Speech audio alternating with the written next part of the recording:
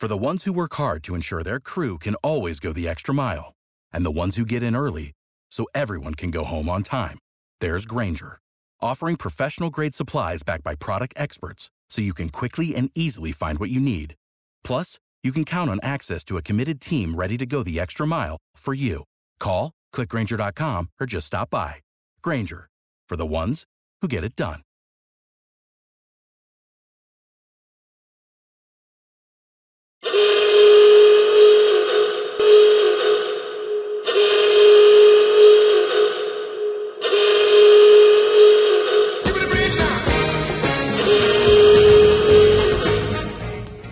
The sport is just going to die if they don't bring the designated hitter to the National League.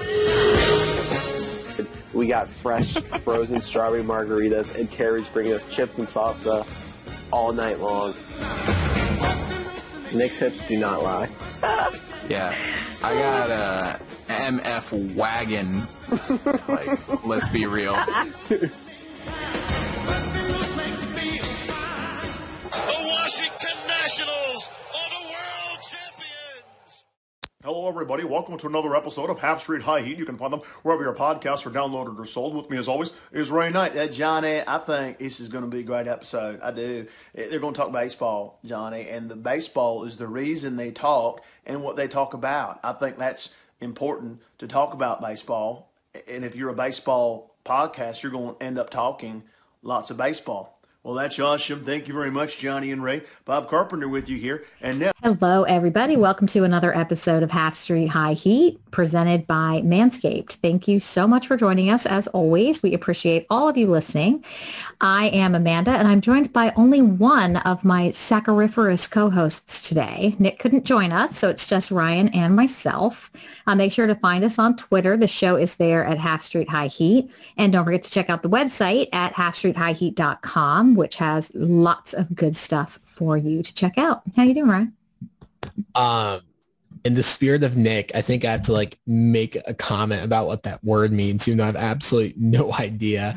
But I am sacchariferous. Yeah, that's just sapphire. I don't know. That's a It's actually word. From saccharin, for being sweet, for wishing me a happy Mother's Day yesterday. Happy Mother's Day, you. yes. To you and all the other superhero moms out there, the absolute backbones of society. Very nice. Sacchariferous even. Yes. I'm good. I watched all 8 episodes of Invincible this weekend. Shout out my good Twitter friends, Dylan and Connor, for putting me onto it. And I also have a massive hernia, so I have not done much. Wow. That sounds not like much fun. Yeah. How did that happen? And guess who now has their own insurance and kept putting it off? Adulting. You were adulting right now. God, Is that what's it's happening? such a scam. I actually don't know. I have to move a lot of stuff for work, and I've had this pain for several months now. But then I could feel it, and I was like, I should probably go to the doctor. Yeah, it might be time to get that checked out. Yeah, the fact that I can see it now, I was like, probably time to go get a professional. Yeah, maybe past time, one could argue. Yeah, and yeah, so yeah, I got a hernia. I'm day to day right now, no 10-day IL yet, but yeah, day to day with a lower body injury. Yes, I'm Alex Ovechkin right now, and you're just never going to know where he is. I know this isn't baseball related, but it was a couple days ago in one of the press conferences with Laviolette, and somebody asked him about injury updates, and he just said, everybody has a lower body injury. Okay, let's move on. The whole damn team has a lower body injury. It's depressing. But we are not a Capitals podcast, so we won't go too far down that road. Let's move on to our quick pitch. Are no-hitters not that special now? So this is the most Rob Manfred thing of all time. Rob was like, all right, let's deaden the ball so there's less home runs, there's more balls in play and more action.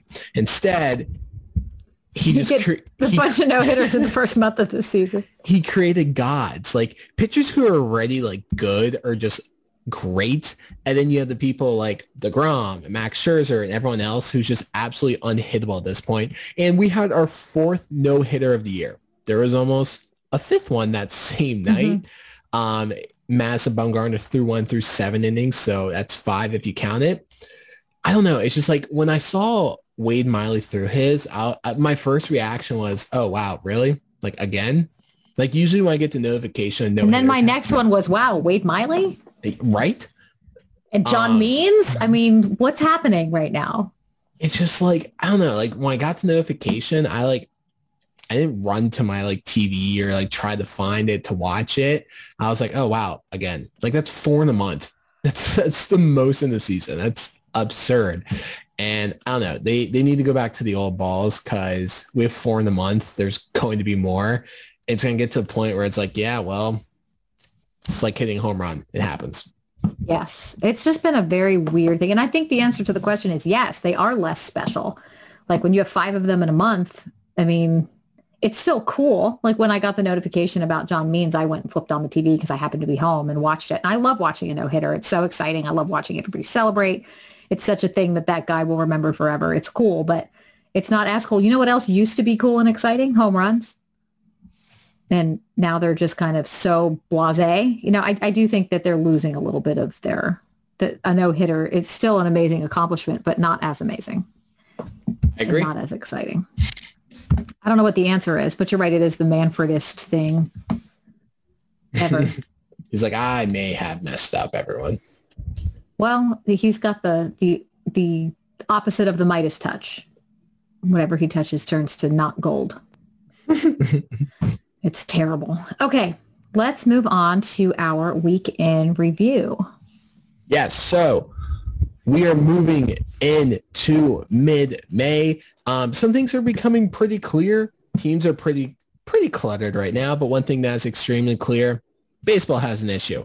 Wade Miley, as we mentioned, tosses a no-hitter over the weekend. It was MLB's 4th this season. They almost had a 5th the same night, but lost in the 8th. Last time Major League Baseball had 4 or more no-hitters in an entire season was in the early 1900s. It is May 10th. We have 4. Before the Red Sox hit the 20-win mark, they dropped to a win percentage below 600. That date, May 7th, marked the latest into the season where no MLB team had a win percentage over 600. MLB is seeing no dominant teams. There's only one true terrible team right now, and there's less offense than they have ever had. MLB is at a crossroad. They're the only professional sport that is trying to shorten the game and trying to shorten the product, giving less fans less to enjoy. Pitching is way too dominant right now. Does MLB go back and juice the baseballs, or do they stick to it and decide to actually market pitchers? Around the league, on May 1st, Royals had the highest win percentage in baseball. They now have the 20th.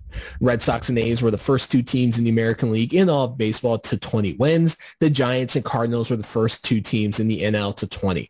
Dodgers have lost 5 straight series for the first time since 2017. To the East, which was a very wild week. In last place are the 13 and 17 Nats. We'll get to them here in a moment. In 4th place are the 14 and 18 Marlins, who lost 2-3 to the Brewers and now have a 3-game set against the easy Diamondbacks. In 3rd are the 17 and 17 Braves. They have won 5 of their last 6. They stole 2 from the Phillies after the Phillies threw at Acuna. Braves signed Tanner Roark to a minor league deal, and they brought back Shane Green to help with the bullpen. They also held a vaccination drive, vaccinating 300 fans. Congratulations to you guys for getting vaccinated. They now have a 3-game set with the Blue Jays. In 2nd place are the 18 and 17 Phillies. They are 6-4 in their last 10. Girardi is their biggest issue, but we have more on them coming up later on in the episode with a fantastic interview previewing that series. In 1st place are the 16 and 13 Mets, who have won 5 straight, but it's time for Keeping Up with the Mets. My favorite. The biggest question in New York right now, is it a rat or is it a raccoon? No one knows, but several Mets players went sprinting into the tunnel during a game over the weekend, and Jeff McNeil later took the field after with a black eye. Francisco Lindor insists that the two were just fighting over what a rodent was in the dugout, nothing more. Players have since lashed out at reporters on Twitter doing their job, just trying to figure out what happened in the hallway. And with one player liking a tweet saying, quote, "No wonder someone tried to fight him," end quote, in regards to a New York Post reporter. The New York Mets will never change. In other news, Jacob deGrom is on the 10-day IL, and now the Mets play the Orioles with Matt Harvey scheduled to face the Mets. This has been your week in review, brought to you in part by your local neighborhood Chili's. May's $5 margarita of the month, the cheers to Patron Rita. It's made with premium ingredients such as Patron Silver Tequila, Triple Sec, and Fresh Sour. This $5 marg of the month is a refreshing glass of springtime. This has been your week in review. Yeah, quite a week. The Mets story is hysterical. And I love your description of Manfred's baseball, which, what was it? I think fewer games for fewer fans or something like that. Yeah. They're the only professional sport league that's trying to shorten the game. It's just like you're giving your fans less right, which means less, right. Well, I think because with if you've got a football game, it's going to go to commercial every so often. But with a baseball game, you're only going to commercial between innings. So a longer game doesn't get you any more ad revenue than like it would for other sports. But still, you should be trying to expand your sport, not contract it. And just for a blackout story that I loved over the weekend, my former neighbor, who's a huge Yankees fan, just moved away to Charlotte. He moved down there this month. And he was so excited to watch the Nats Yankees series because he's been to a lot of Nats games with us. And he's kind of, the Nats are kind of his National League team. And he texted me and said, "Are you serious? I can't watch this game." So he couldn't get Masson because he's in Charlotte, North Carolina, and they don't have it there. And, of course, he can't watch it on MLB TV, which he has to watch Yankees games because he's within the Nats area. So he was unable to watch any of the games this weekend. Way to go, MLB. Way to go. And then we blacked out all the way down there. That sucks. Isn't that ridiculous? And he pays for MLB TV because he's a Yankees fan and wants to watch the Yankees, and he can't even watch his Yankees play because he's in the Nats area. Dumb sport. While they're playing. It's so stupid. And I feel like one thing we need to add to the weekend review is the situation with FP Santangelo. Yeah, I completely forgot about that. Yeah, so FP sucks. Nick and I have never liked FP. Now the latest allegations of sexual misconduct have come out. It all makes sense why FP was off. But the question is, if Masson knew about these, why did they let him come back for one more game? That's the question. The Nats and Masson both released statements. It's sloppy. Both sides are kind of just pointing the finger at, well, you're the employer. Deal with it. And Masson's like, you're the team. Deal with it. And the story is FP needs to be fired. He should not touch foot inside the stadium again. He should never appear on this broadcast ever again. He needs to be fired.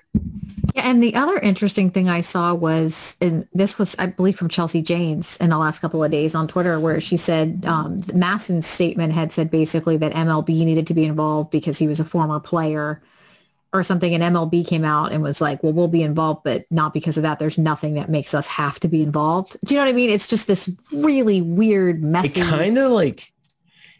It's kind of like no party wants to take responsibility. Right. That's exactly what it feels like. Is a terrible look for all sides. And it's annoying. And it's also disheartening because this is an issue we have talked about a lot on this podcast this year. From the Mets, from the Angels, from the Indians, all the teams that have had these issues. Now you have it again with FP, and no party wants to take responsibility and make the one to make this call of firing him. That's what I took away from the statements. Mm-hmm. It is good that he's currently not on the air. Like I said, he is a disgusting human being. He needs to be fired. We will not talk about him again on this podcast because of this. But all those statements were like, oh, yeah, okay. A lot of buck passing going on. Yeah, and sure. It seemed like a mess from outside looking in. And we confirmed it was that much of a mess on the inside.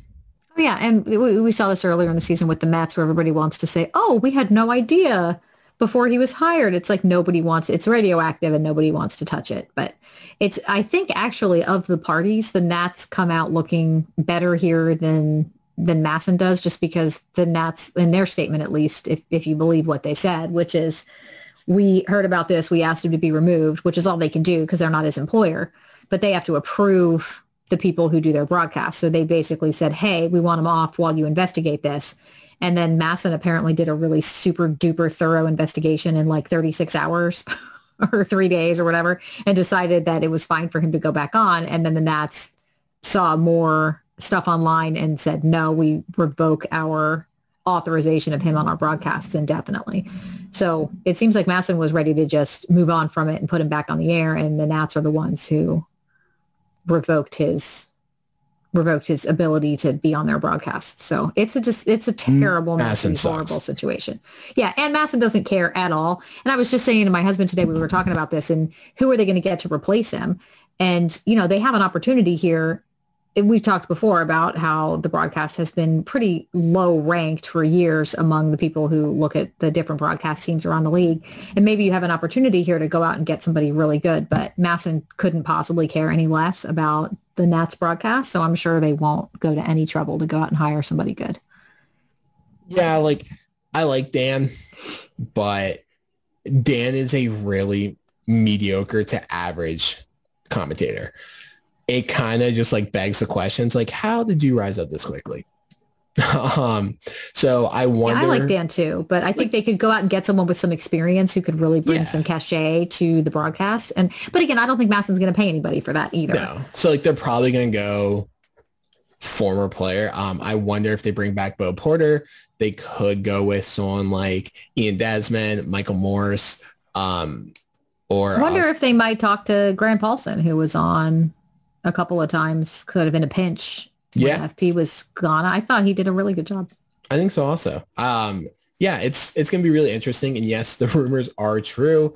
I am accepting the position. So congratulate to myself. Yes. It is I. Yep. Bob and Shaq, the new broadcast team. No, Bob's also gone. It's all three of us. I'm down. I accept. All right. So let's talk a little bit about the Nats, the last place Nats. I know your handle has changed from first place Shaq to, what is it? Not first place Shaq? Is that I think it's rough stretch Shaq. Oh, well, that's even more appropriate. We're not playing very well right now. No, we are not. Although we talked, we mentioned earlier, we have a great interview to play for you a bit later in the show with Destiny Legardo, who covers the Phillies. And seems like we're not the only ones feeling that way about our clubs. But we will get to that later. So let's talk about the good, the bad, and the ugly since we last talked. The good is the starting pitching. Max Scherzer has looked really good. Patrick Corbin, much improved from his earlier outings. And Joe Ross has, he's had a lot of up and down, but very serviceable. Yeah, the starting pitching we saw this weekend was fantastic.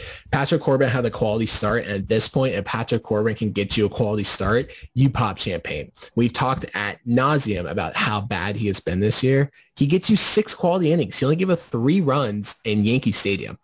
Against that lineup, I was expecting the man to get absolutely bombarded. Yeah, Corbin that stadium with that lineup, I was thinking he was going to get shelled. Oh, absolutely. The short porch, everyone in that lineup's 6'12". And he looked really good. Joe Ross, again, another great start. He did walk 5 people, but he only gave up 2 runs in it. So he did a great job pitching around the situations he was pointing into. Wish he could have gone to 6 innings. And 7 strikeouts. It's fantastic. Max, an unreal start. 7.1 innings, 2 hits, 14 strikeouts, which was a new Yankee Stadium visiting pitcher record for K's. The previous record was 13. Absolutely mowed that lineup down. And this was a very, very strong outing for this pitching rotation for a team that's strength is built around rotation, reminding everyone that this team's strength is still its starting rotation. And there's still a top-notch rotation in the league, despite their slow start. Yeah, I agree with that. Although, again, my thing with Ross is if it weren't for the walks, I could feel a lot more excited. But I just, you can't walk that many people. And it was 10 walks from the staff that day. And I don't know. It's really hard to watch when the lineup is struggling so much. To watch the pitchers give 10 free passes was super aggravating. I was not enjoying that game at all. But Max was amazing. It super pissed me off that they wasted his fantastic start. We'll get there. We will. Okay. And let's talk about Kyle Finnegan. Yeah, I was watching these games this weekend. I was thinking to myself, I was like, is Kyle Finnegan good? I had that exact, literally verbatim in my brain. I was like, what is is Kyle Finnegan good? Is he better than anybody's expected? Is he going to be one of those stories where you have this guy who comes out of nowhere in your bullpen and becomes one of your most reliable relievers? When he came in, the first time I was like, oh God, Kyle Finnegan. This weekend, he went 2 innings, 2 Ks, which you're like, well, that's not really that much, but it's pretty good. And then the last 7 outings, he has a 2.7 ERA and a 0.9 whip. He's being really reliable. That is a big improvement that we saw last year. That is a step forward I don't think anyone saw coming. No. I don't think anyone before the year looked at the roster and goes, oh yeah, Kyle Finnegan, he's going to be the breakout guy this year. He's going to be the man. And he is. Again, it's early. It's May 10th right now. A lot can happen, but Kyle Finnegan needs his day. Need to honor and speak about how well he is doing in that bullpen at a time when Wander Suero's hurt. Who else got hurt? I'm completely blank on the name right now. Harris is back. Harris is back. Yeah. It was someone else, Davey. Avalon. There we go. Oh, right. Luis Avalon. Yeah. Yeah. In the time we are down 2 relievers, Harris is back. So it's down to 1. But that is a much needed step forward that this team really, really appreciates. And yeah, I'm going to say Kyle Finnegan he might be good. Yeah, he might be good. So that's on the good list for sure. But that will bring us to the bad, which is Brad Hand. Holy bad weekend. So I was a little confused by this. So the Yankees have seen Brad Hand a lot. Mm-hmm. He's not a stranger to this team. Being in the American League, they know him. And they also hit 360 against him in his time at the American League. They see him very, very well. Now, Brad Hand has been absolutely lights out. He only gave up 2 earned runs this weekend, blew 1 save, and everyone's talking about how he's a waste of money. Those are the first 2 earned runs he's given up all year. He has a 1.5 ERA. He's been very lights out. You knew a bad outing was going to happen. The concern here, he couldn't find a strike zone to save his life. He couldn't locate his slider, so he was 2 days in a row. For 2 days in a row. And then he couldn't locate his slider, so he was throwing fastball. Well, he couldn't locate his fastball either. Then he was locating it. They're just hitting it. That was a little concerning to me, but I'm not going to be too concerned about it because bad days happen. Everyone is going to have a bad day, and Brad Hand just had his first bad day of the season. What's more interesting to me is the fact that he didn't have it in the 1 inning. Davey had him start the 10th inning, and I know it was a lefty, but the guy just wasn't throwing strikes, so I don't know why he went to someone else. Davey threw him out there, walked the leadoff guy. They end up losing. Davey had him pitch the very next day after he threw 30 pitches to a lineup that sees him very, very well. You have runner on first and third, 1 out. Giancarlo Stanza, who, by the way, has 6 home runs in the last 12 games entering the series and was basically hitting 500. Base open, Aaron Hicks is on deck, who's a sub 200 hitter. Right. That no sense at all. He has him face Stan. I don't get that. And then after the game, he was talking about how he didn't really have faith that he wouldn't walk in the game-winning run, which I get. You don't want to lose on the walk-off walk. That's absolutely unacceptable. But walk him, bring in Daniel Hudson for Hicks, and just see what happens. You have bases loaded, 1 out. It was very clear that it wasn't Brad Hand's weekend. It was very clear after he was looking at the mound, fidgeting with it, trying to dry off his hand, he didn't have it entering the 9th inning, especially after 30 pitches. I didn't understand it. This was not Dave Martinez's finest weekend. No, and actually, I'm a little concerned about Hand because it wasn't just a bad day; it was 2 bad days. Although pitching the second day after you just pitch 30 pitches, you can kind of write that off. And he has been really, really good this season. So I'm less concerned about Hand than I am about Davey because those decisions were, I understand you don't want to lose on a walk-off walk, but you had an open base. You had a much more favorable matchup, and you could see that Hand didn't have it. And I don't even know why, when they were warming him up for the second day in a row, why could you not see him throwing in the bullpen that he didn't have it? He couldn't find the strike zone. Are you telling me he was throwing it? He looked good when he was warming up in the bullpen, but then he came in and couldn't find the strike zone? I don't think so. It just makes no sense. It's frustrating because I'm going back to the stand thing again because that really irritates me. There was a base open. If that's the Nats up there and there's a base open and Juan Soto comes up, Aaron Boone is walking Juan Soto and they're going to pitch to whoever's behind them. Every team does. I don't know. That was very frustrating. I wouldn't have had him pitch after the 30 days, but this was a series that was extremely frustrating. And those tiny things like that scream out to you, especially those tiny coaching mistakes. They just stand out after a series like this. They do. And Davey has, we've talked for years now about bullpen management. That is probably the weakest link in Davey's managerial game. But, the World Series run aside, when he was able to use his starters as relievers, which if you can bring Max Scherzer and Patrick Corbin out of your bullpen, then it's pretty hard not to make good bullpen decisions. But I think that there have already been several really worrisome and really just boneheaded managerial decisions that have cost them games. And when they're scuffling the way they are offensively, you can't give games away. This was a series they could have swept. They could have swept the Yankees, who were coming in hot, and they had kept Stanton very quiet through the weekend. Yep. And I don't know, it was so winnable. It's one thing to go there and be like, we're scuffling, they're not, and they beat us, and that's cool. I mean, whatever, it's baseball. But when you have it winnable, when you have the situation that you could have taken at least one of those two games over the weekend, you could have taken them both, should have taken them both. And you don't because of, bad managerial decisions. Now, it's not only that. I mean, obviously you can't take the offense looks like hell, and we'll get to that. But I'm much more concerned here about Davey than I am about Brad Hand.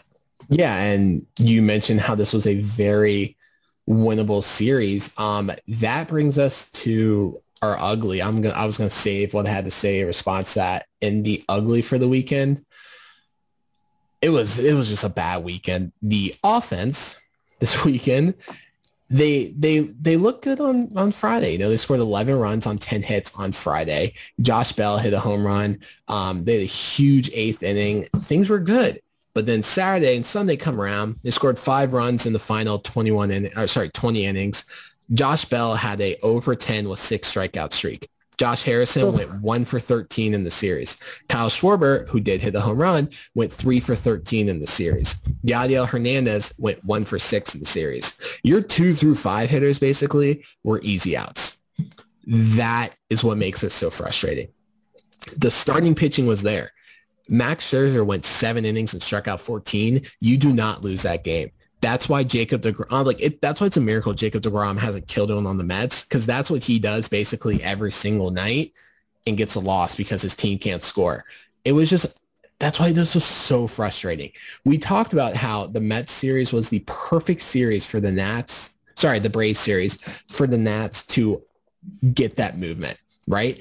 Get that separation, win that series. So if you had a very frustrating series like this, it's okay, but they didn't. They got swept by the Braves, and then they should have came back and swept the Yankees, but they couldn't get a clutch hit here. They made a bad mistake on defense. They made a bad mistake with the coaching, and they lost 2-3. That's what separates the good teams from the bad teams, and that's what makes this team so frustrating right now, because the Braves have won 5 of 6. The Mets have won 5 in a row. The Phillies, who lost a very frustrating series as well and lost 2 of 3, they've still lost 6 of 4. The Nats have the biggest division deficit right now this year. Now, it's only 3.5 games. It's only May 10th. There's a long way to go, but when they're not doing these little things right that separate the good teams from the bad teams, that's what makes it so frustrating, because you just had a series you should have won. But instead, you threw it away by making little mistakes. And that's why this is so aggravating. Because, like I said, your number 2 hitter went 1 for 13 this series. Now, Josh Harrison's been absolutely lights out all year long. That's going to happen. But, man, was it a bad time for him to slump. Yeah, well, and that's the thing is, we've seen this in years past where 1 or 2 hitters have to carry the whole offense. And if those guys slump, there's nothing. There's nothing going on. And Soto's back, which is great, but he's definitely not all the way back yet. He's not hitting like himself, and he will. But again, you can't just rely on Soto and Trey to to carry the whole, especially because they're up at the top of the order. And then the entire rest of the lineup is just, like you said, if your 2 through 5 is an easy out, then, the pitcher doesn't have to work very hard and you can't drive in runs that way. It is really, really frustrating. And it is easy to forget that it's May 10th. It's very early in the season, and it's the other teams in the division have not separated themselves yet, but they are starting to get right. You can see other teams starting to play better. We had this opportunity during this month where nobody in the NL East was playing well to try to get ahead. And, we've got weaknesses on this team. And if you could have struck while the iron was hot and taken that opportunity to get ahead of some of these other teams, you'd have a little cushion. You can have a bad series or two here or there and not lose too much ground. But after getting swept by the Braves and then losing 2 or 3, they're last place. And 3.5 games isn't that much, but 3.5 games, another bad series against the Phillies could become 5 or 6 games. And, they've got to get right if they want to not be left in the dust in the division. Yeah, I mean, I agree with everything you're saying. You can't win a division in April and May, but you can lose it. It's May 10th, but you get the feeling that this series is massive. You've lost 5 of 6. Like you said, everyone else is starting to figure out. The Braves are slowly getting healthier. The Mets, who just lost DeGrom for 10 days, but with off days, he's only going to miss 1 start through those 10 days. They've won 5 in a row. Everyone else is starting to slowly get it, and you're kind of scuffling. Like, your offense isn't really there. It's just things aren't, it's just, I don't really know how to put into words because they should have won this series, but they didn't. And it's absolutely infuriating. They have to win this series. They absolutely have to win this series. Yeah, you don't think of a series in the first half of May as being a must win, but this is as close as it could get. I mean, they can't keep losing every series, or they're gonna find themselves out of it really quickly because this division was supposed to be one of the best divisions in baseball going into the season, and everyone's been underperforming. That is not going to continue.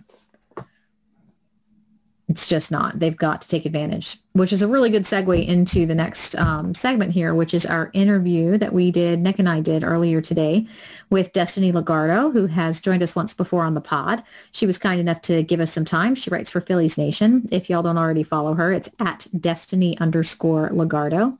Make sure you find her on Twitter, and we hope you enjoy the interview.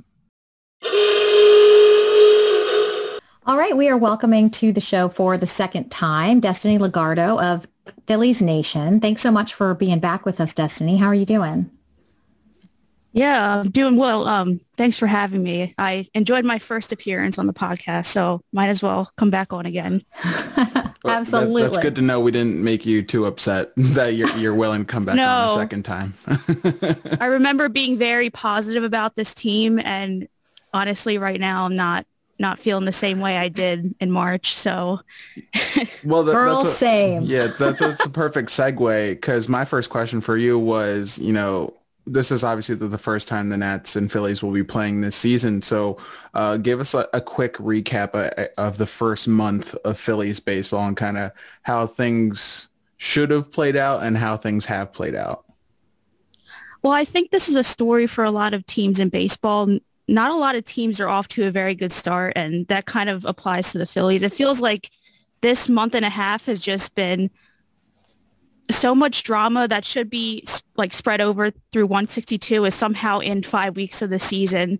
They've been in so many close games. Their offense hasn't really gone off to a good start. The great thing is that their top 3 starters are actually pitching like their top 3 starters, but they've missed a lot of opportunities, and frankly, they really exhausted their fan base to a point where I just don't know how long we could continue, just because every game has kind of been crazy, and I kind of expect that to go right into this national series. It's just not going to be a normal series. Yeah, normal series have been few and far between for the Nats as well so far. Yeah. They just had a pretty tough one against the Yankees, but a couple of good things going on, I guess, lately. I wanted to ask you about Odubel Herrera, who obviously is not off to a good start overall, but is lately looking like he's surging a little bit. What are you seeing? And is that kind of a hopeful sign for the Phillies right now? I don't don't know if I would say it's a hopeful sign. In one of the Atlanta series, it looked like he was being aggressive in the zone, and that was, kind of helping with his results. But I see a guy who just hasn't seen a lot of MLB pitching, and rightfully so. I mean, he got suspended in 2019 for reasons that I don't know if you want to get into, but he obviously was suspended for domestic violence. They pretty much ignored him for 2020. And then for some reason this year, their messaging is, hey, we can't keep him out longer than, the union and the league kind of made this agreement that players need second chances, or they're pretty much entitled to. So they're giving Odubel Herrera a chance in center field. They don't have very many options, but I don't know. It seems like they're really happy with some of the adjustments he's made.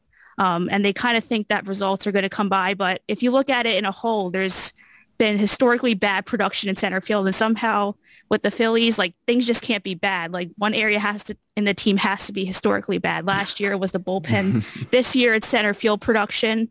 But Joe Girardi's been pretty adamant, like, we're going to give him a chance. And I feel like he's going to be at least the starting center fielder for the next few weeks. So yeah, I don't know if it's the right way to go. They gave Mickey Moniak, their former number 1 overall pick, pretty much a cup of coffee as like the starter in center field. And he struggled a little bit, but I kind of saw that he was adjusting well in the majors, and then they sent him down and then brought Odubel up. And then for right now, they're pretty much committed to him.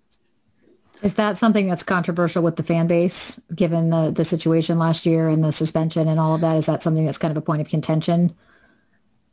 Yeah, it is. It's kind of weird because I was there the first night that he came back to Citizens Bank Park, and the boos weren't, overwhelmingly loud. I know there's 10,000 people in the park, so it's going to be different as opposed to if there was like 30 or 40,000.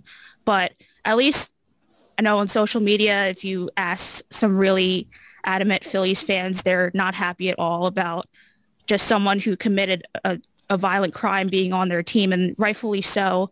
And then other people are like, well, he served his suspension, he should get a second chance. And they have that opinion. And I think, for me, I try to see it both ways, but it is kind of, it's controversial, but the Phillies this whole time, they've been like, oh, like, there's not much we could do about it. I don't know if that's really the whole story, but in a baseball perspective, they don't have very many options. Adam Hazley was, he's still on the restricted list. It was kind of sad. I don't really know what's going on with him, but for right now, he's not a part of the present day plans. Roman Quinn is on the IL because he was bunting and he got hit in the pinky, I guess. That was kind of unfortunate for him because he looked like he was heating up, and then Scott Kingery, he can't hit at all. Like something terribly wrong happened to him or something. But yeah, it's controversial, but for right now, Odubel is their center fielder. It's funny just hearing, you talk about the Phillies, just how many similarities the Nats and Phillies actually do have. I mean, you just mentioned Scott Kingery not being able to hit, and he was a prize prospect. We have Carter Kieboom, who literally can't hit to save his life. You talked about not getting Victor Robles, too, on that. Yeah, well, I was going to say, the Phillies haven't gotten anything from their center fielder. Victor Robles is one of the worst players on the team. But one other thing that the Phillies and Nats obviously have had in common in recent years was historically bad bullpens. Obviously, the Phillies were the most recent victim of a Pablo Sandoval pinch hit home run recently, and I saw Joe Girardi said that Neris is still going to be the closer, but I did see Archie Bradley is nearing a return.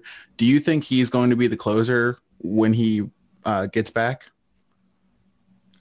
I think they're really committed to Hector Neris. Look, he's had a few outings where he's struggled, but for the most part, I do think Hector Neris has done enough to keep that job. A lot of people will disagree with me just because, he's the longest tenured Philly. He's been there since 2014, and there's been a lot of ups and downs with him, but his splitter is elite. He could get a ground ball out when he can. Just sometimes it was weird last year. He just didn't give up a home run. It's kind of a stat that you hear and you say, well, that's definitely not true. But yeah, Hector Neris is their closer. I don't think they're even close to looking at a change. But Archie Bradley is going to be a big addition when he gets back. He's a guy that could give you 2 innings or so. And just, they've had this really like long stretch of baseball where they had to burn pretty much every reliever in every game they play. So it kind of just guys that were expected to be in like higher leverage situations, like a Connor Brogdon can kind of step down a little bit, and then Archie Bradley could take their place. So Joe Girardi is a guy that likes to find roles, and when he gets Archie Bradley back, it seems the bullpen's a little more settled than it was in the last couple weeks. Yeah. Okay. There's definitely, and the bullpen had nowhere to go but up after last season. Yeah, exactly. So certainly much improved. I want to talk, speaking of pitching, about Nola's outing. Obviously there was actually some injury concern for him after such an uncharacteristically bad outing against the Braves, just 4 innings. I believe it was 58 pitches. And there are lots it was of, the shortest outing of his career. Yeah, exactly. And there are lots of offensive issues to point out in that game too. But just what was that something that's concerning, or just hey, he didn't have his stuff that day, we're brushing it off and he'll be fine next time? Or I saw your tweet earlier today saying that there weren't injury concerns. What are you hearing on that front? Yeah, Joe Girardi was asked in the post game yesterday if there was anything wrong with Nola, and he said no. It's just he didn't have his command yesterday, and that happens when he's struggling. It's one or two things are wrong with him. He either just doesn't have his fastball command, or he makes that one pitch that just completely destroys him. Kind of like on opening day, Pablo Sandoval. I know you were talking about that earlier. He came up to the plate. The pitch was supposed to be outside, and then it came inside, and then Sandoval just absolutely crushed that. But yeah, I'm someone who's definitely not concerned about Aaron Nola. It'll take a lot for me to say that there's something deeply wrong with him. He's a guy that'll consistently go 6 or 7 innings. He'll strike out a bunch of guys. In his last start, he had a 30-pitch inning against the Brewers, and then he kind of fought off his struggles and ended up giving the team 6 innings, and that's what an ace does. And innings or outings like the one he had on Sunday is just few and far between for him. But for some reason, when he does have those outings, Philadelphia fans kind of want to, have this debate where they say he's just not the ace pitcher that, the Phillies need him to be. And it's totally not right. If I could just cite as many facts as I can and say that he's one of the best pitchers in all of baseball in the last few years, and somehow that just kind of goes over everyone's head. It does seem like he doesn't quite get the love maybe that he deserves in Philadelphia. Yeah. I think they compare him to, Cliff Lee and Roy Halladay were amazing here. Yeah. They love their greats. And then if you're not as good as their greats, then they're just going to find a way to tear you apart. It's just a general, shoes to fill. Yeah, it's a general Philly. It's a Philly thing. It's like if we talk about Ben Simmons, it's, he doesn't shoot even though he's this elite defender. I don't know, this is a little bit off topic, but the Sixers are like probably the best team in the NBA, and sports talk radio is trying to find a way to say to complain about them in any way. That's just how it is in Philly. I don't know how it is in Washington, but I assume that Washington really appreciates Max Scherzer. There's a lot of good reasons why, but yeah, Washington's it's the exact opposite, where they can do no wrong. Exactly, it's all homers here. Yeah, so it's awesome. Yeah, it's frustrating. But, a balance would be good. Yeah, exactly. Exactly. Understand when a player is good, and then kind of realize that I don't know how. Everyone has room for improvement, but exactly. Speaking of room for improvement, another similarity between the Nats and the Phillies is their production offensively from their first baseman. Obviously, the Nats acquired Josh Bell at the deadline. He's been anything but what we had hoped for. And the Phillies have Rhys Hoskins, who recently just got dropped in the lineup to 7th. Share with us your thoughts on that, and kind of where does Rhys Hoskins go from here, and how long of a leash does he have? Because it seems like ever since his debut and he came up hitting all those home runs, he hasn't really been the same player since. Yeah, it was just it was daunting to see him drop to 7th just because he's been in the middle of the lineup for so long. In my opinion, it's not really Rhys Hoskins, he has been struggling a little bit, but it's not about his struggles. It's more about Gene Segura has just been tearing the cover off the ball. He makes contact whenever he's up there, seemingly. So they have to get him in the number 2 spot.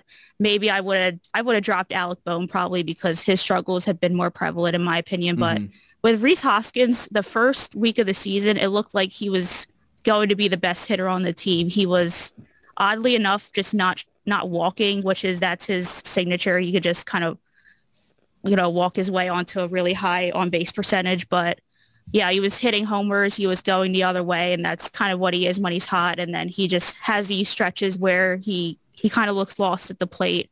And at this point in his career, I think it is who he is. Like, he's going to have these really, really hot streaks where he's carrying the team and he can win games for them.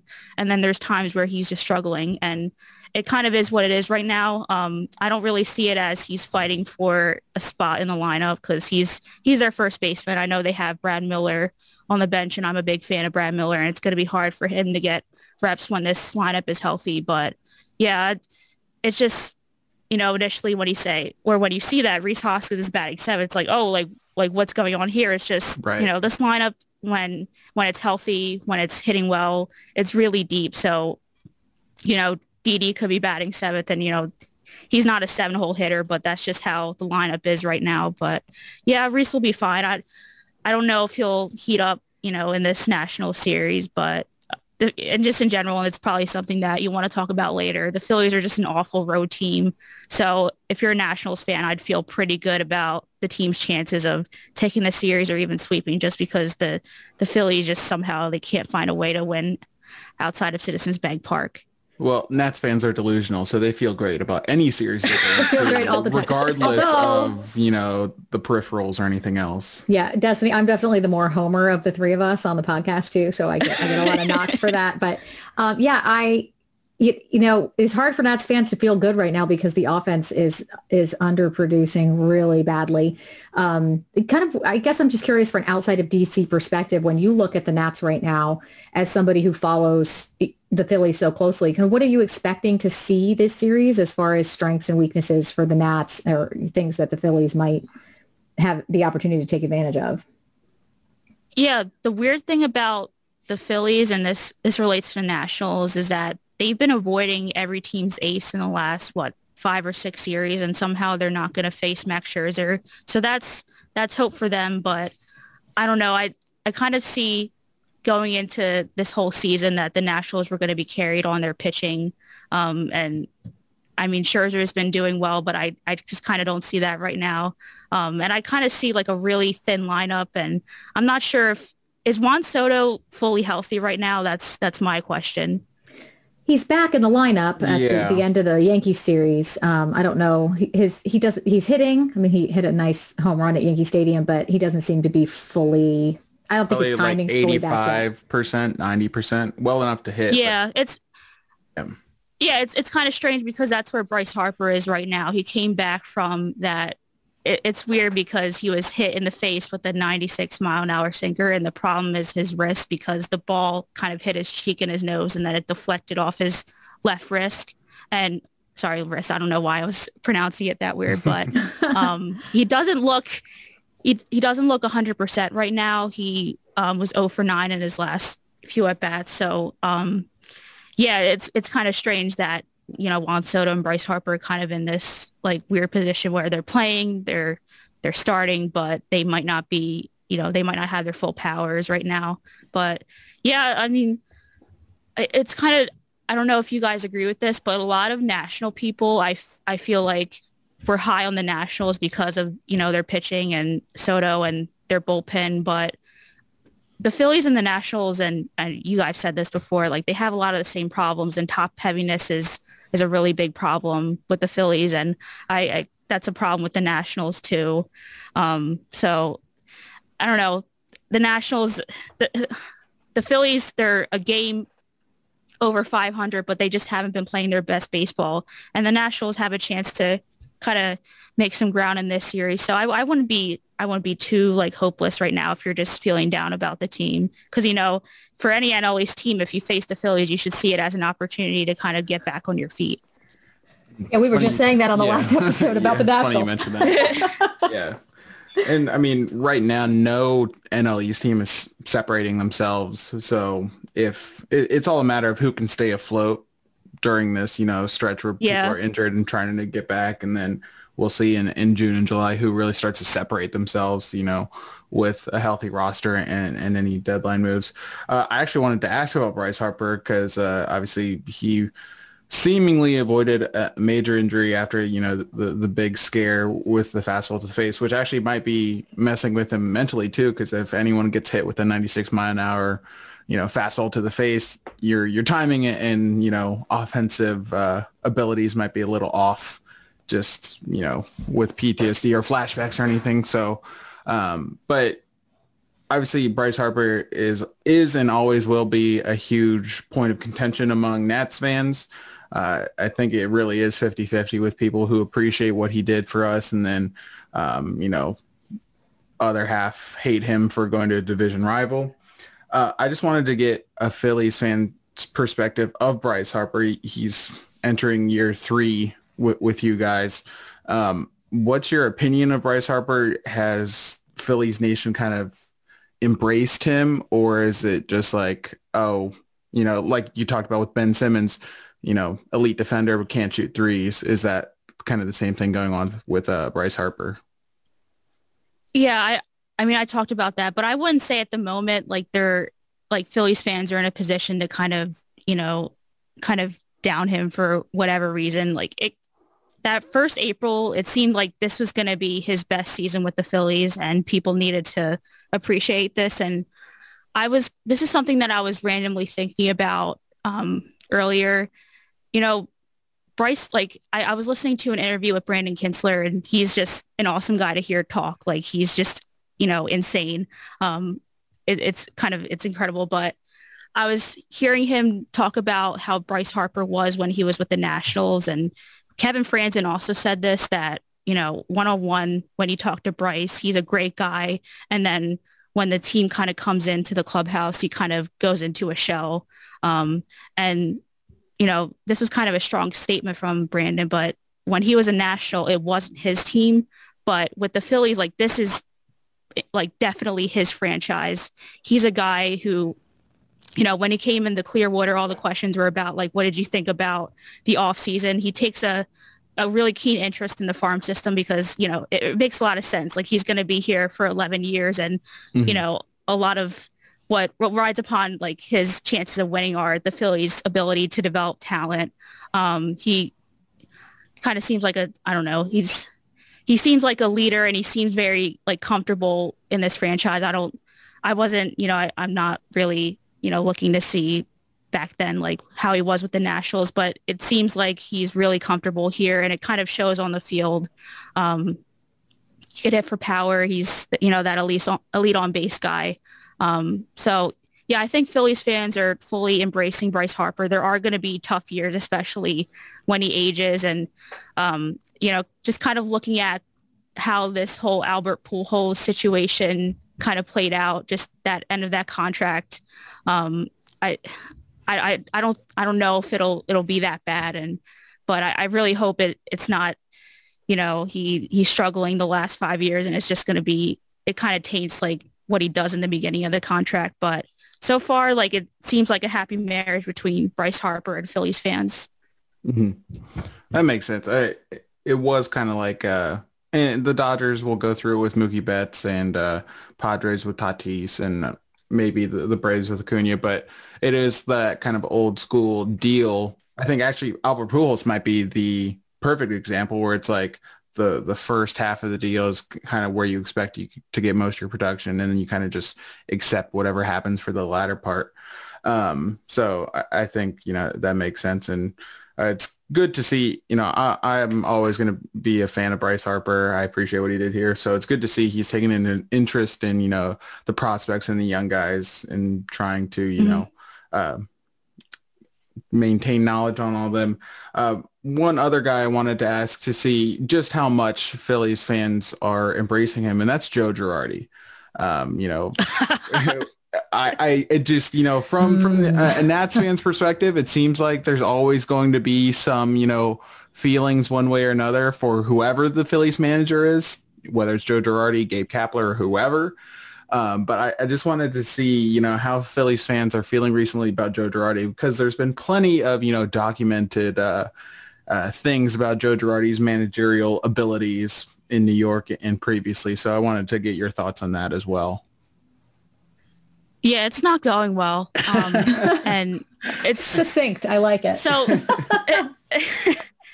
like the thing about Joe Girardi is they paid him the big dollars and he came after Gabe Kapler. So the expectation was that he was supposed to be this old school manager who would call out his players when need be. And I think Phillies fans have to realize that those days are pretty much like gone. Like every MLB manager is just going to stick up to their players, and that's just how it is. But last year you couldn't really fault him just because that bullpen was so bad and there wasn't really much he could do. So I guess people are like, well, Girardi didn't do a good job in his first year, but we can't really judge just because what he had just wasn't up to par. But I've been pretty baffled with some of the things that have happened so far. There's been a couple of times where he's had a reliever who just hasn't had his stuff and he just kept them in, and then it backfired on him. I'm working right now on looking at all of his double switches, and this is kind of a running joke on Phillies Twitter. Like Joe Girardi loves to double switch somehow. And in the Atlanta series, it was infuriating to see him double switch Gene Segura, who's just been the team's best hitter right now, for Nick Maton, who's a very good player. He's very good defensively. He could be a good player for them for the rest of the year if they, decide not to have him go to AAA or whatever. But Joe Girardi, it's kind of strange because you see a guy with the resume that he has, and then somehow he just has the struggles.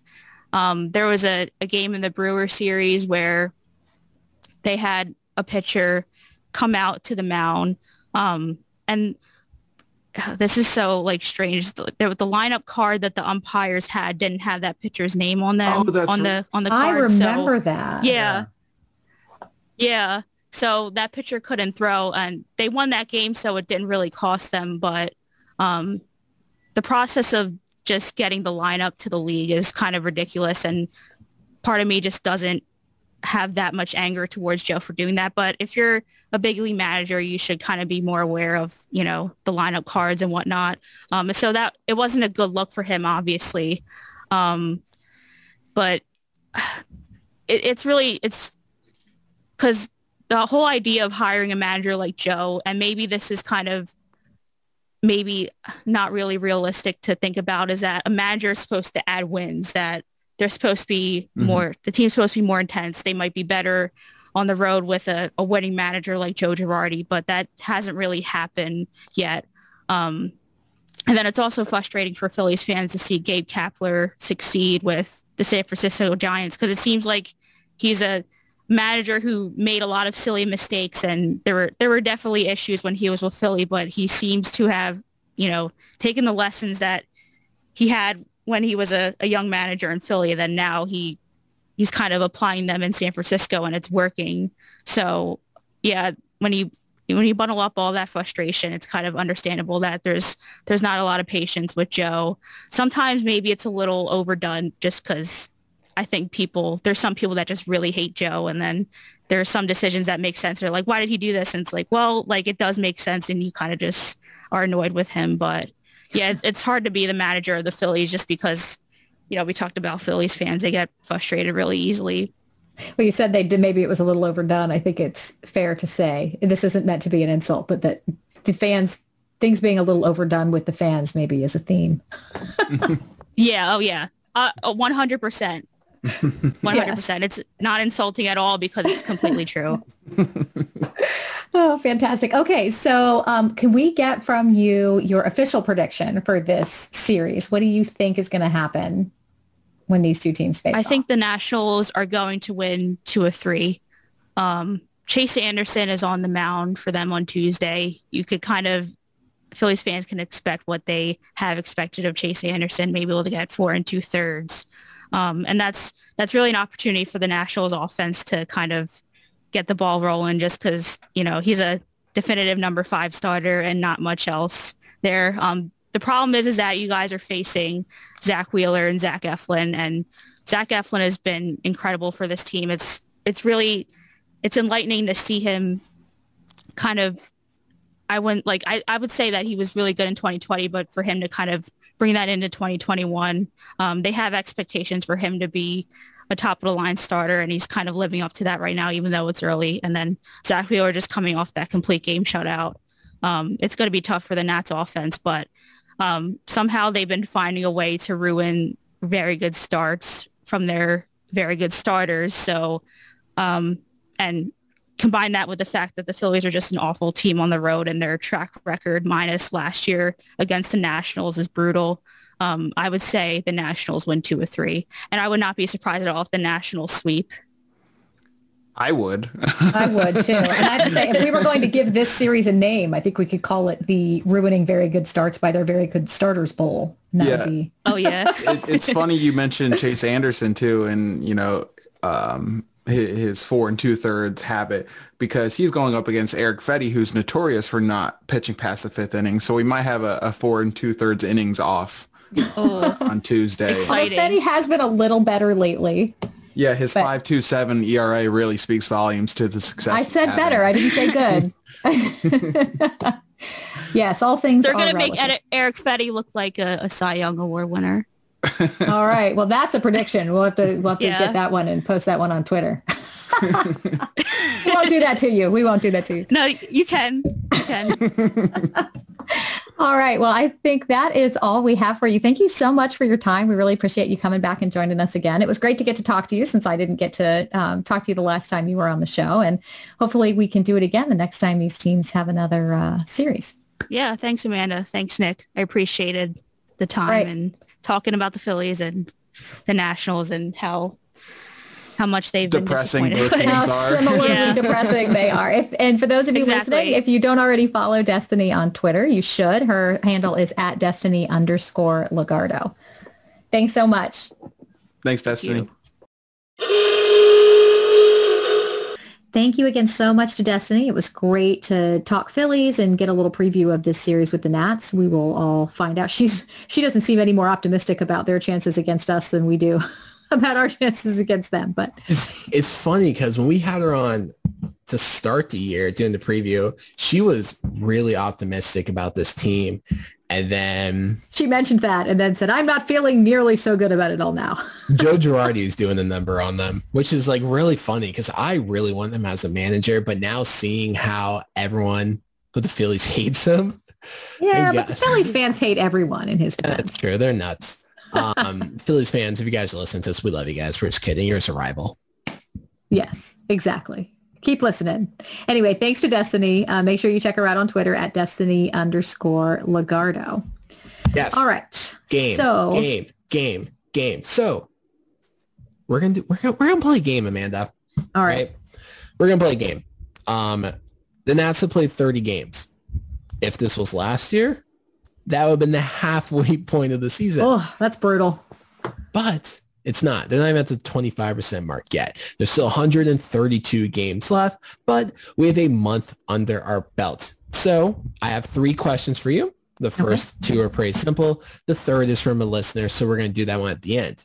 I ask you this. Through the first 30 games, what is the most surprising and the most disappointing part about this team? It can be a group. It can be a player. It can be absolutely anything you want. What is the most surprising part? Okay. Most surprising thing so far.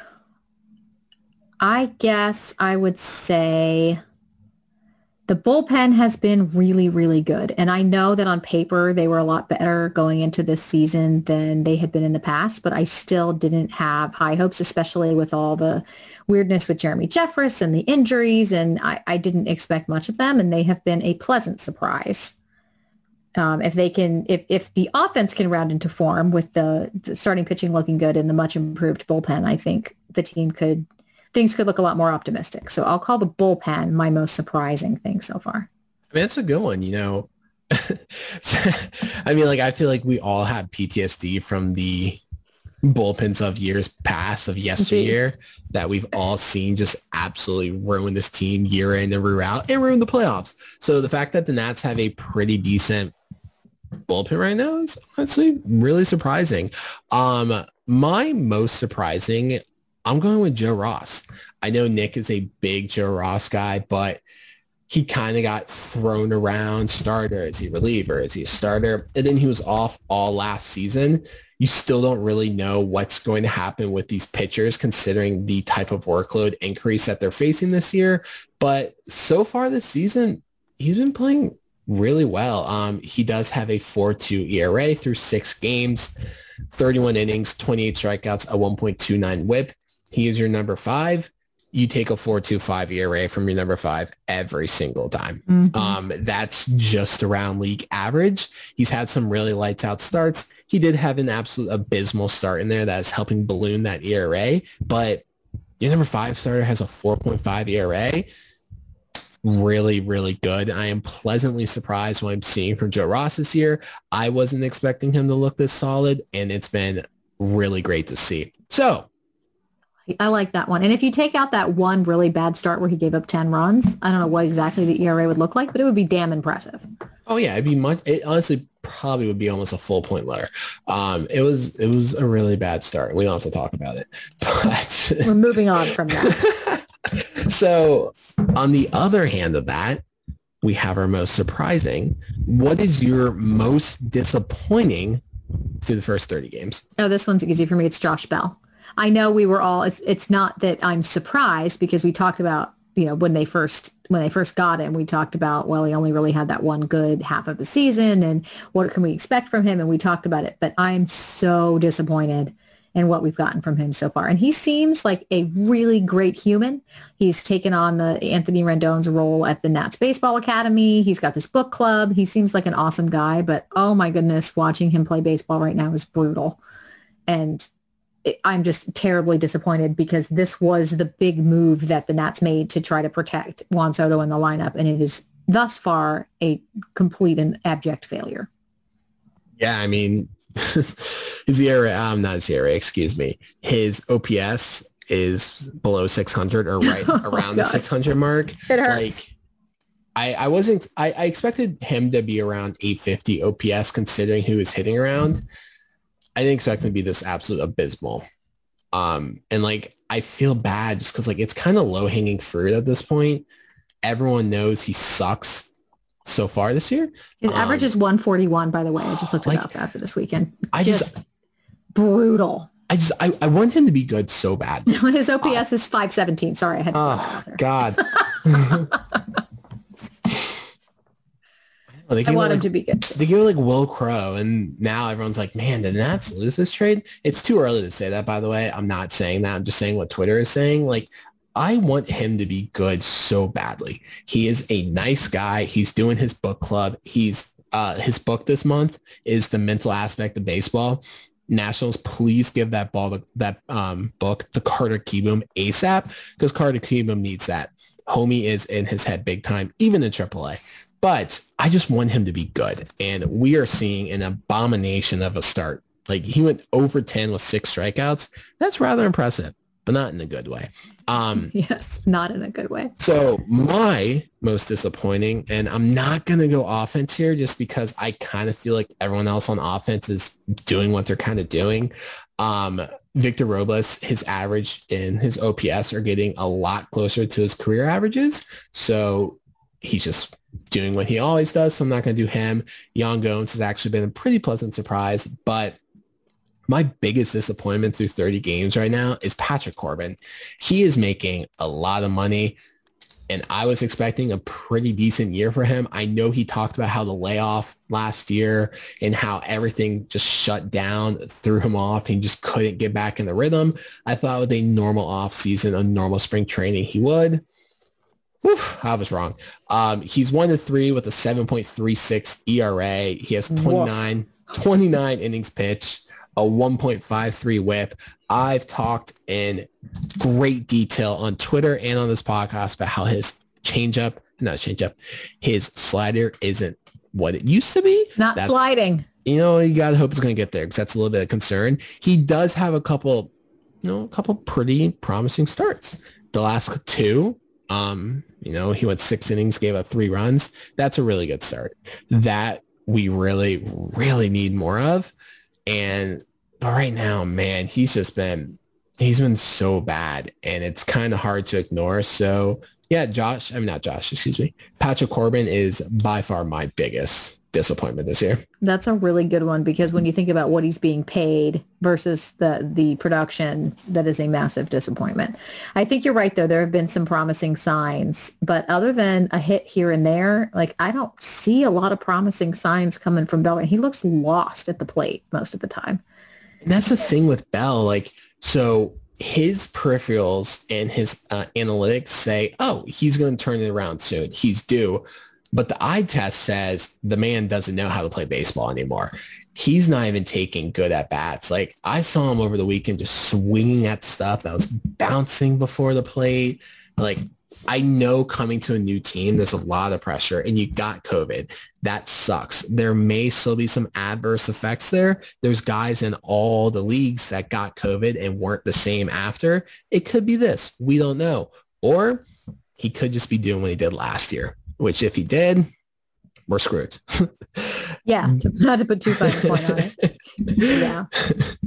Yeah. I kind of feel, though, and I'll tell you another one I almost picked was Robles, because I know it's not that surprising because he's struggled like this before.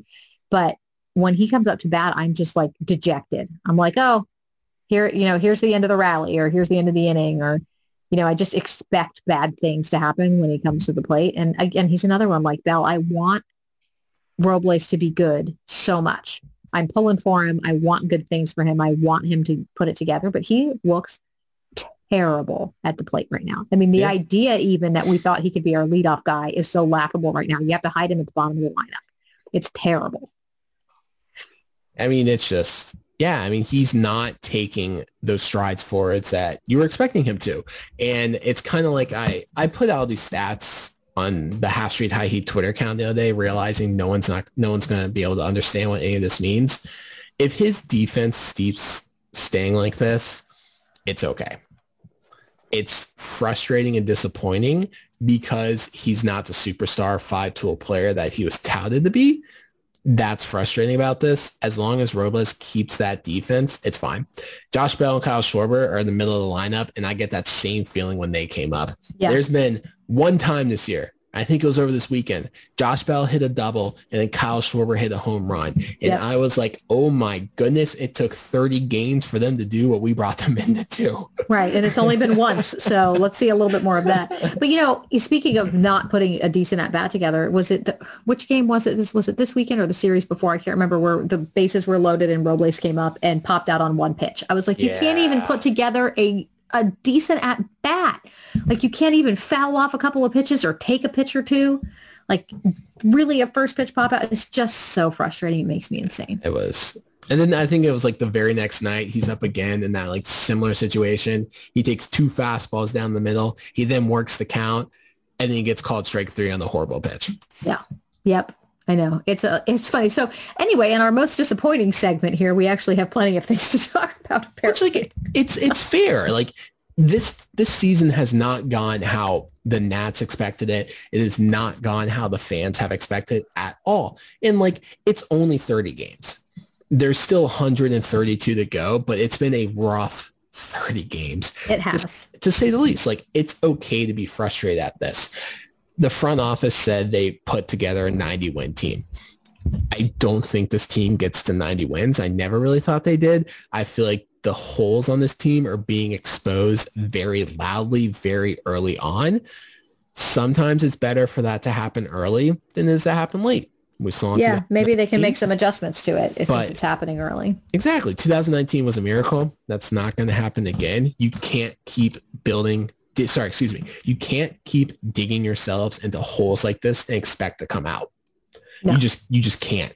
At some point, you're going to have to start winning these close games. At some point, you're going to have to start doing those little things right so things are going your way.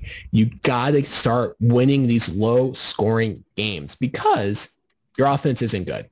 Like, they're struggling mightily right now. You're going to have to figure out how to win the 3-2, 4-3 ball game. You're just going to have to. You're going to be in a lot of those situations because your pitching is going to keep other teams from scoring. They walked 10 guys this weekend and only gave up 3 runs in that game. I know. That was actually kind of amazing when you look at it that way.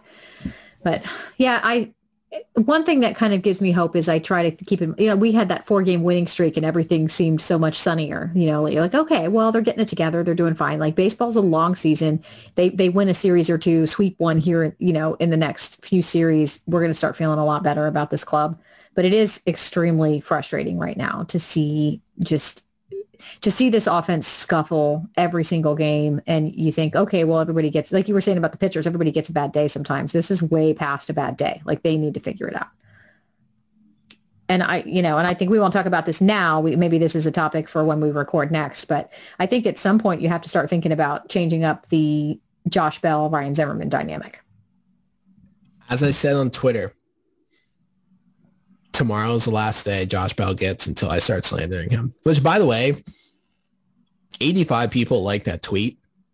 But then my positive tweet about Josh Bell only got 30 likes. So what that proves to me people are telling you what they want. The people like my slander. Because when I tweeted out that I was going to hate John Lester for no reason, I got like 200 likes. Monty wrote an article about it. People like my slander. My slander is going to come. Josh Bell, you're on thin ice right now, bucko. Well, last time he was one day away, he had a good game and staved off the inevitable. But yeah, so I was like, you know what? That's a 4 RBI game, buddy. That's what I like to see. You're not going to do it. But then, he went to New York and bad things happened. Bad things happened indeed. Okay, what's the third question in our 30-game spectacle segment? Yes, so this one comes from one of our listeners.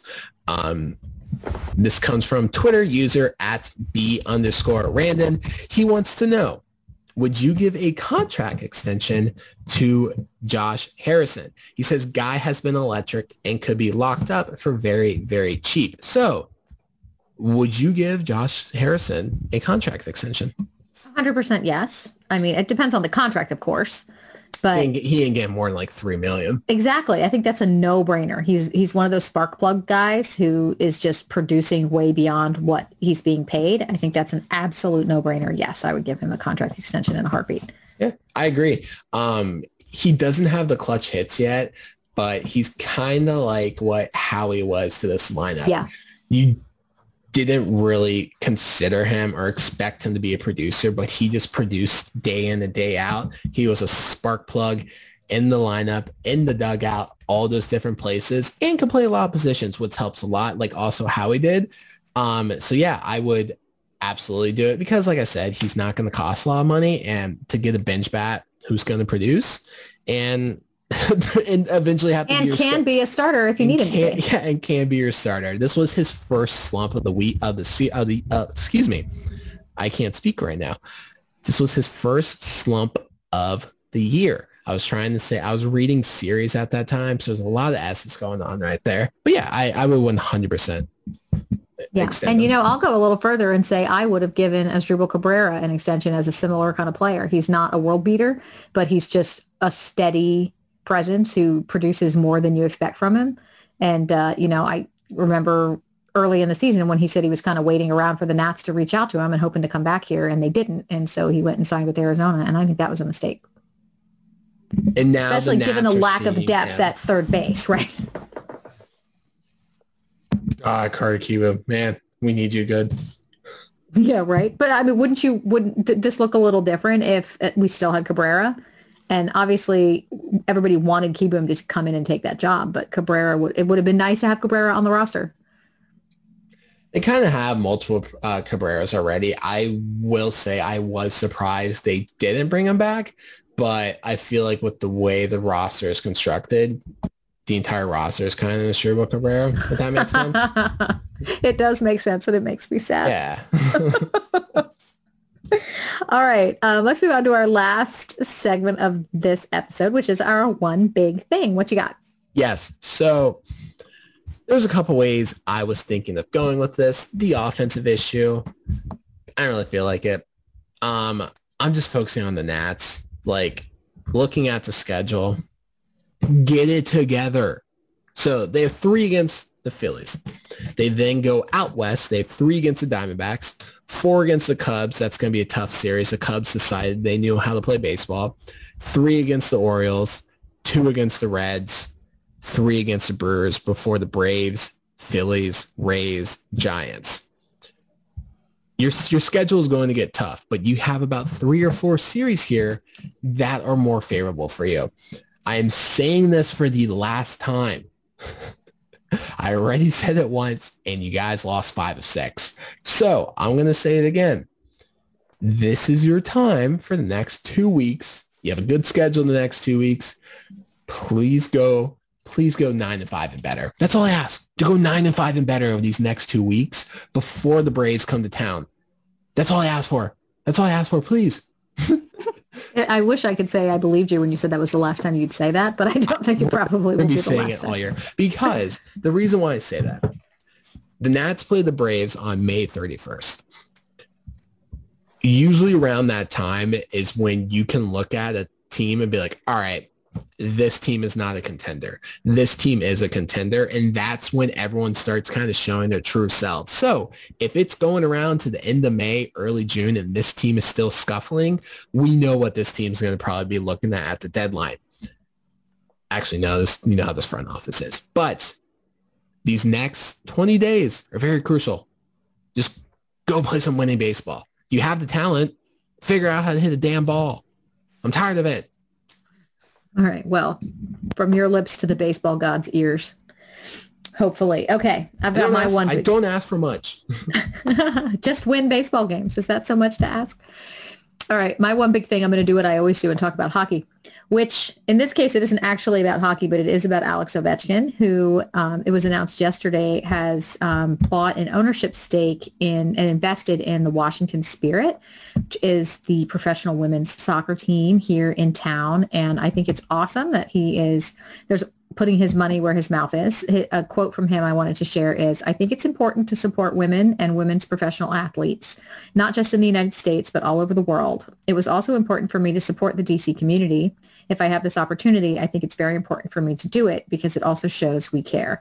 I think a high-profile male athlete investing in a new women's sports team in town is awesome.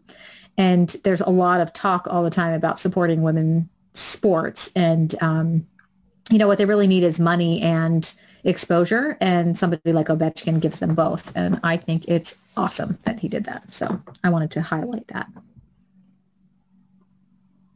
The best part about that is you could actually talk about something that was absolutely fantastic. I love that Alex Ovechkin did this, but you can say, I'm going to talk about hockey without, oh my God, Nick's reaction. So you're going to have to talk about hockey again when Nick is back so we can get that back. Aggravating Nick is among my favorite things. So I will have to do it again. I always talk about hockey when we do the one big thing. And he's like, you're not allowed to say anything about Verona. And he actually totally stole my one big thing that night. I was like, damn it.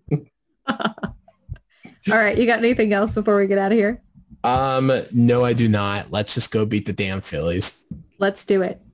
Destiny thinks we're going to sweep them, so I hope she's right. Well, I think the Nats are going to get swept. So it's funny. We were telling her that she is as pessimistic about the Phillies as we are about the Nats. So one of us has to be wrong. Something's got to give.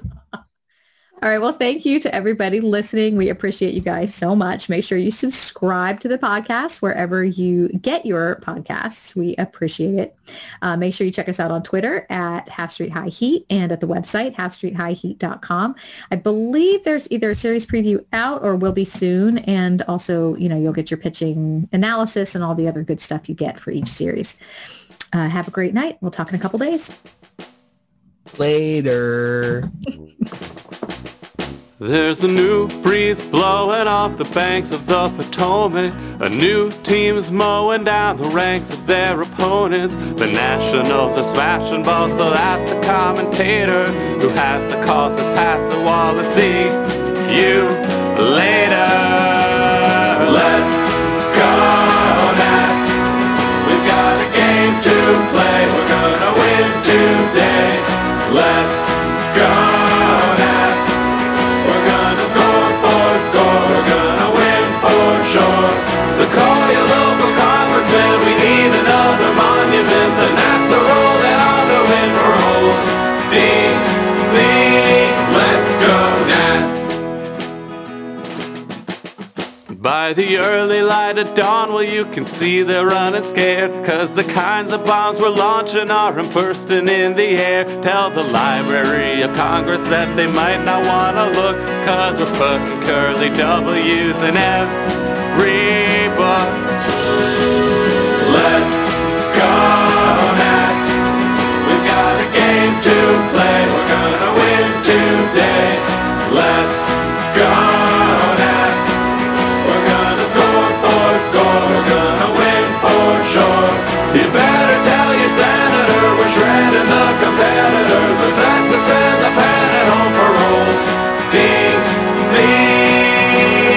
Let's go, Nats! Let's go, Nats! Let's go, Nats! Let's go, Nats! So race and tell the president we hold this truth self-evident. The Nats are gonna represent Virginia up to Maryland and old D.C. Let's go, Nats!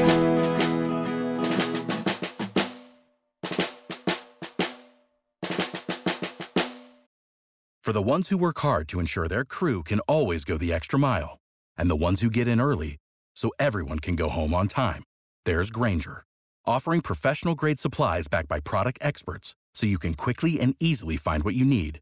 Plus, you can count on access to a committed team ready to go the extra mile for you. Call, click Grainger.com, or just stop by. Grainger, for the ones who get it done.